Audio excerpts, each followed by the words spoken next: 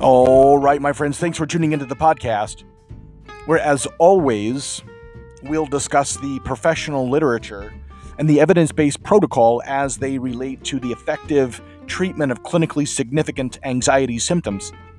I'm Chris Lines, licensed psychotherapist and OCD spectrum disorders treatment specialist, and this is OCD Straight Talk. You can talk about that it's easier to act yourself into a new way of thinking than it is to think yourself into a new way of acting. And I think there's real value and power in that statement and realizing that the practical implication of acting yourself consistently into a new way of perceiving your feelings and the world in which you exist. But there's a difference, make no mistake, in the meantime, between the individuals who are willing to tolerate the discomfort that comes along the way of acting yourself into a new way of thinking, and those individuals who are not willing to tolerate. I mean, you think about the long-standing implications of that attitude. The attitude matters, right? The grit and the resilience in the process of acting really matters. It's important. Right? And many patients struggle with the idea of acting yourself into a new way of thinking because, of course, a new way of thinking implies there's still an old way of thinking. There's still the regular presence of intrusive thoughts along with intense anxiety. That's the old way. And here we are working a new behavioral muscle in the context of the old way of thinking. And you're never going to see the light of day. You're never going to get through that long ass fucking tunnel without grit and resilience, without being willing to tolerate the discomfort in that process.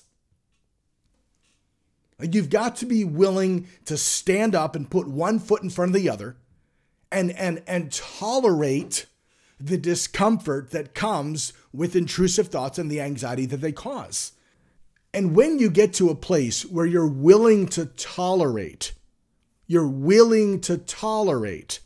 what that necessarily means is that you're actively working to stop the compulsions. Because it's like you can't tolerate anxiety and do compulsions.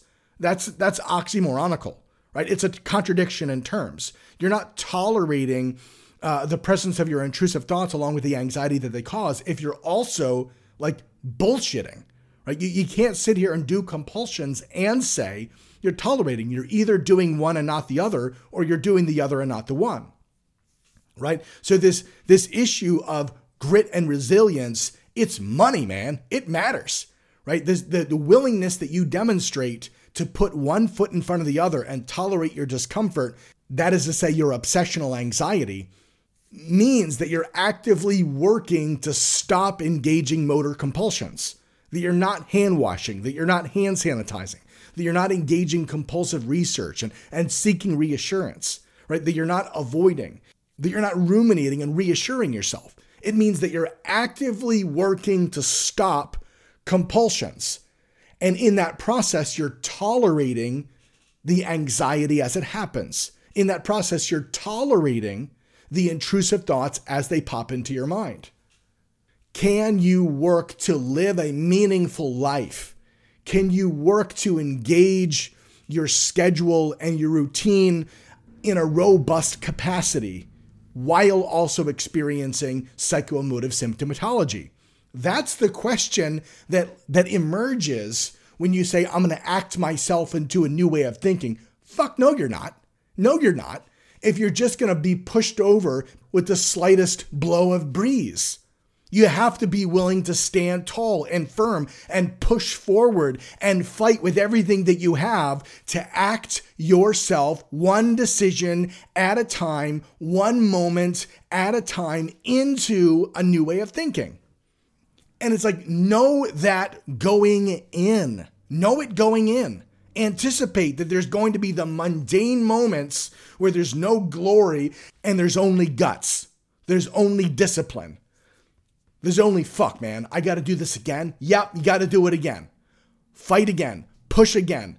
Cross the finish line again. Let's get it done. Act yourself into a new way of thinking.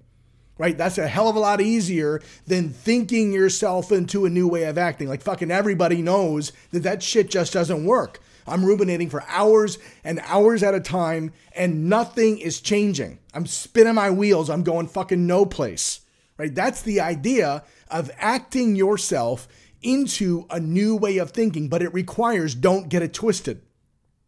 It requires grit and resilience. It requires fight. It requires discipline. It requires work. And there's no glory. There's just guts and fighting each day to act yourself into a new way of thinking.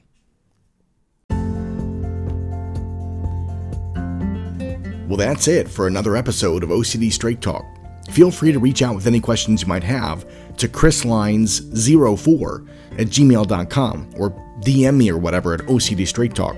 If you found this episode helpful, consider giving the podcast a 5-star rating. And for treatment, contact Kentuckiana Treatment Center for Anxiety and OCD at KentuckyOCD.com. That's KentuckyOCD.com. And as always, thanks for checking out OCD Straight Talk.